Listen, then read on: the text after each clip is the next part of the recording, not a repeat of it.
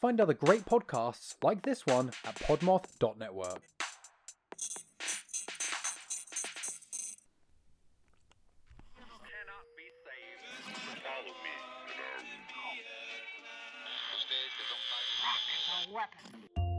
Welcome to The Ugly Radio on the Podmoth Network, a lo-fi sci-fi audio theater anthology series made for late nights and strong drinks. Join us monthly as we broadcast a pirate signal across time and space, featuring stories, songs, and frequencies from a rotating list of voice actors, writers, storytellers, and musicians. If you're looking for high-quality science fiction, skin-crawling horror, and other genre fiction, listen to The Ugly Radio on the Podmoth Network, now available wherever you get your podcasts. The Ugly Radio. See you in the void.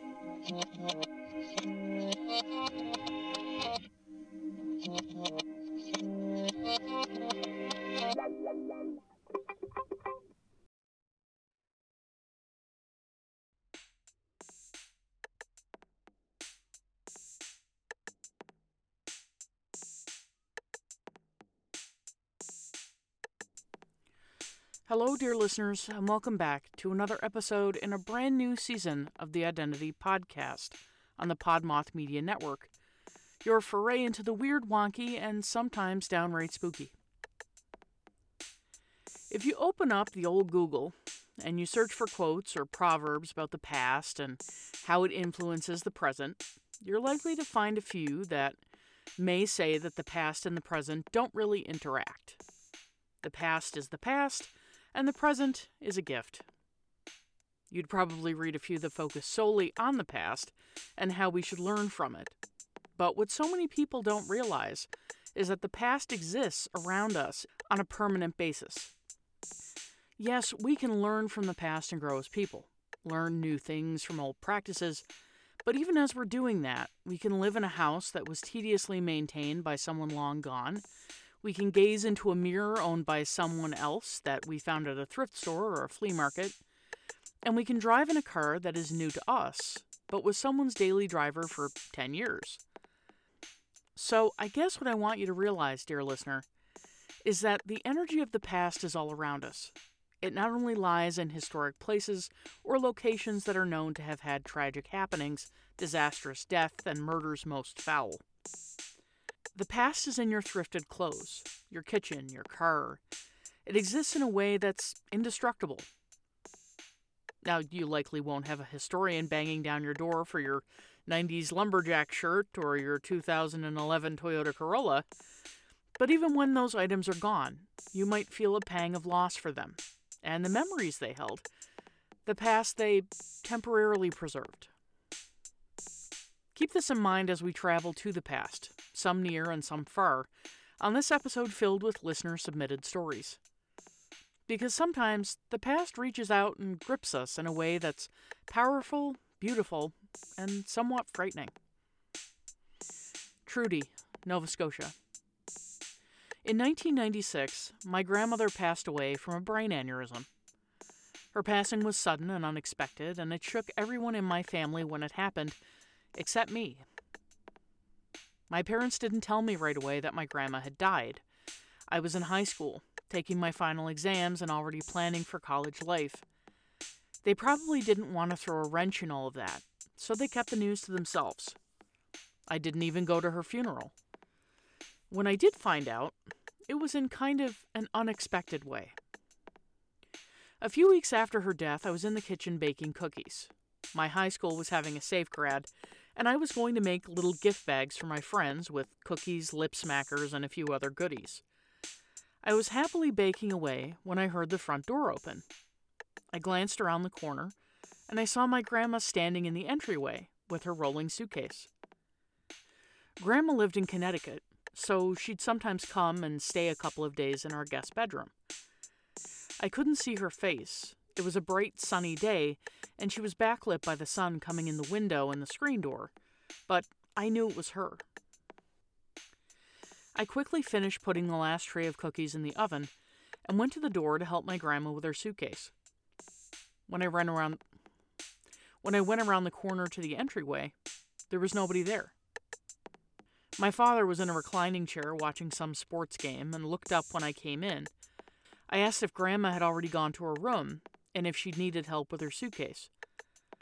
My father told me that my grandma had passed away. I think maybe my grandma made one last trip to say goodbye before she left for good. Roger, Wisconsin. I work in Milwaukee and I commute to and from my home. I take the same way there and back every day, as I had done for almost 10 years, before I saw anything out of the ordinary. Part of my commute takes me down Bray Road in Elkhorn. You might have heard of Bray Road as the roadway where people see all sorts of strange things. It's kind of a trek to get to work and back, but I listen to podcasts and the radio while I pass the time enjoying the scenery. On my way home from work one evening, shortly after I turned onto Bray Road, I think I saw a werewolf. It was large and covered in fur, and it was taking long strides through the trees on its hind legs. I could make out a long snout, and it walked in a sort of a hunched position. I stopped my truck almost immediately because the thought of spotting something like that was really cool to me. Everyone says that there's a beast living in the area, and I've always been into cryptids. I had to stop and see it for myself. I pulled over trying to keep my focus on the figure in the tree so I wouldn't lose it, but by the time I got out of my truck and made it to the tree line, I could only just barely make out an outline. Whatever it was tall, and it had some bulk. It was at least 7 feet tall, and I occasionally caught glimpses of red. Many have said that the creature has glowing red eyes. It got deeper into the woods, and it disappeared from view.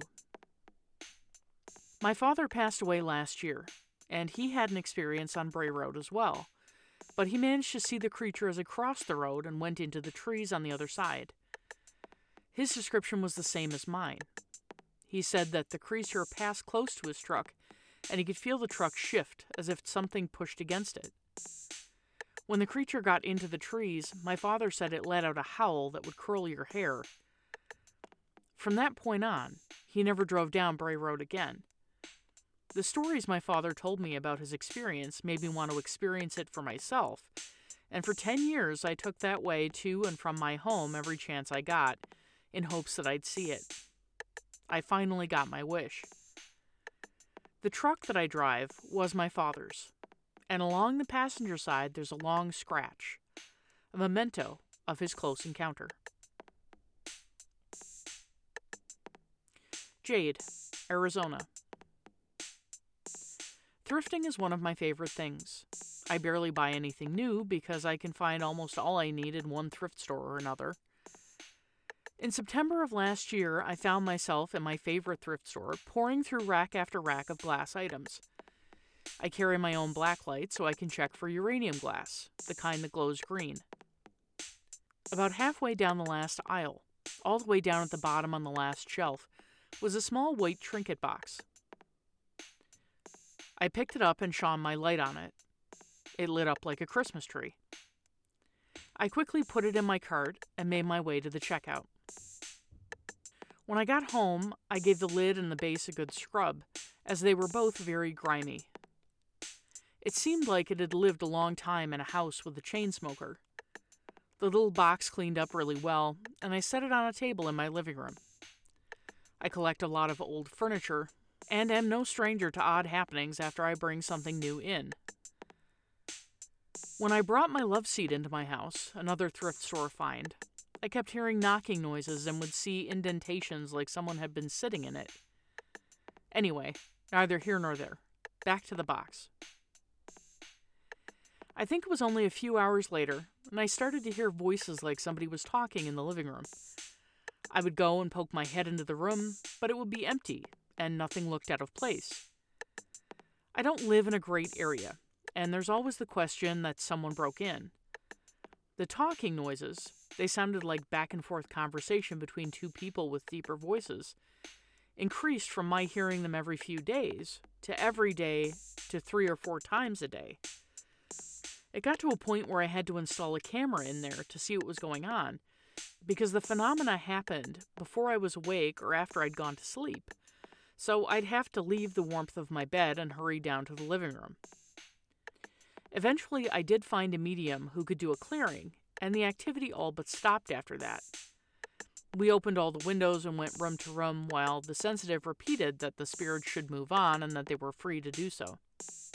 It's been a little while since I've heard the voices, but I still have the trinket sitting in my living room. There are times when I pass by and I think I can see it shimmering, but I think that's just in my head. Frederica, Ohio. In 2010, my husband surprised me with a week-long camping trip to an 80-acre site near Dayton. We both enjoy camping. It's one of our favorite things to do together, so we were excited to go. The day before the trip, we packed everything into the car and stopped at the store to pick up a few essentials, including canned food and new batteries for our flashlight and lanterns. We arrived at the campsite around midday the following day and unpacked, setting up the tent and our small camping stove. We packed a small fire pit also and gathered some kindling, filling it so that we could sit and roast marshmallows after dinner. The sun set and we settled into our folding camping chairs with a couple of beers to watch the stars and enjoy the quiet. We'd started our fire and gotten set up to roast marshmallows when we started hearing noises in the woods behind us. It was almost as if someone was whistling, and it was way too late for birds or much else to be making those noises. My husband stood up and looked into the dark, but he couldn't see anything. I said it must be someone at the campsite nearby making those noises, but he said that there were no campers that close to us. He specifically asked for a site where we'd be a fair distance away from other people. The tree line was about 75 feet behind where we'd set up our tent, and for the next 10 or 15 minutes we heard the strange whistling. It didn't sound like a song, just random whistling sounds. Then, as suddenly as it started, it stopped. My husband basically blew it off as someone walking from one campsite to another, and said that we should probably just go to bed. It was late and it was starting to get a little cold, so we put out the fire and went into our tent. We settled into our sleeping bags, and we fell asleep pretty quickly. 2 hours later, I woke up suddenly to whistling sounds right outside of our tent. I nudged my husband, who was also waking up, and we lay there for a few minutes not really sure what to do. We were in a tent after all. If that person wanted to harm us, it wouldn't be difficult. My husband turned on the lantern beside him, put on his jacket, and grabbed the flashlight filled with fresh batteries. Slowly, he unzipped the tent, and he eased himself outside. I waited for him to come back in silence. I was pretty scared. It seemed like forever, but when he came back into the tent, he looked like he'd seen a ghost. He told me when he'd gone outside that he'd seen someone walking away from the tent, but before he could say anything to them, they'd disappeared into thin air. I laughed a little and kind of thought maybe he was messing with me, but his face said otherwise. He said he didn't know where the person had gone, and the whistling sound was gone too. No sooner did he explain this to me, but the lantern in the tent and the flashlight he was holding turned off. It happened simultaneously. Then we heard a wailing sound. It didn't sound male or female, but it sounded pretty close. My husband and I grabbed up our clothes and sleeping bags and ran out of the tent, going to our car and locking ourselves inside. We stayed there the whole night, barely speaking. In the morning, we packed up the rest of our stuff and went home. To this day, that sound still haunts me. The following submission was sent in anonymously. Trigger warning, suicide.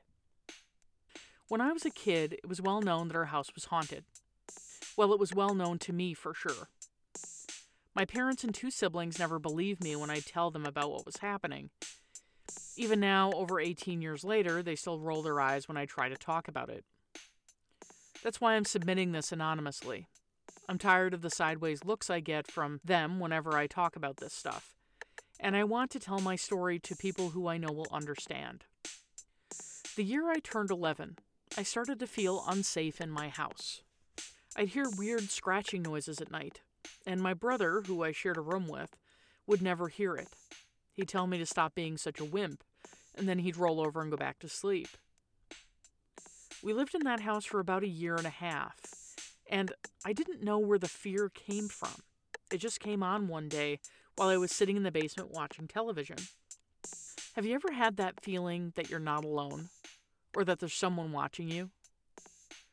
Physically, I was alone. My siblings and parents were elsewhere in the house, and I could clearly feel eyes on me.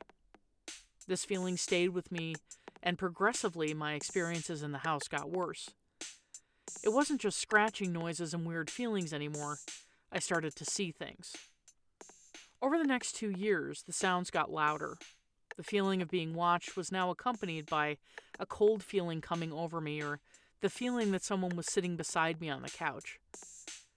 At night, I had a feeling of heaviness on my chest, like someone was pressing down on me. There was clearly something making itself known, and clearly it had its sights set on me. And whenever I'd reach out to my family, I'd get shut down. Honestly, I've never felt so alone in my life.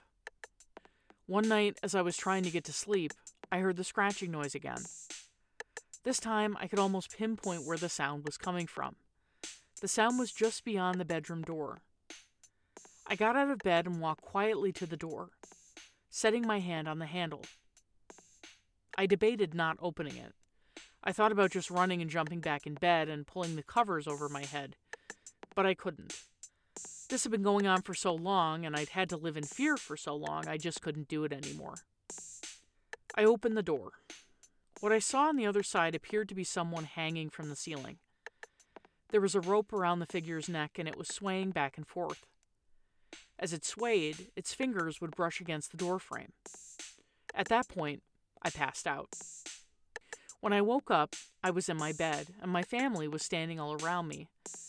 They were asking if I was okay, and they looked genuinely concerned. They told me I'd been screaming uncontrollably, and when they checked on me, I was out cold on the floor. I told them what I'd seen, but of course I was dismissed. Last year, my brother, the one that I shared a room with during that time, came clean and told me that he had also heard the weird scratching noises.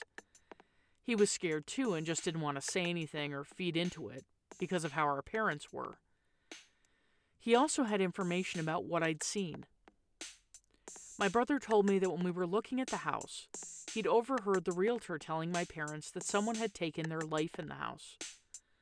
One of the previous owners had hung himself in the hallway by our childhood bedroom. In a way, I felt relieved that what I saw was real, and at the same time, I was horrified. I'll never forget that night as long as I live.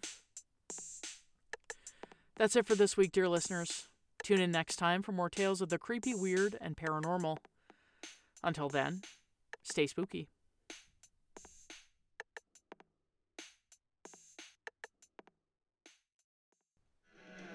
The Identity Podcast is brought to you by host Janine Mercer. The podcast is written and edited by Janine Mercer unless otherwise stated, and the music is created using GarageBand. You can find the Odd Pod on Twitter and Instagram @IdentityPod, and a transcript of this episode can be found at theidentitypodcast.wordpress.com. Don't forget to share this podcast with your friends, leave a review, and subscribe so that you'll be in the know when a new episode drops.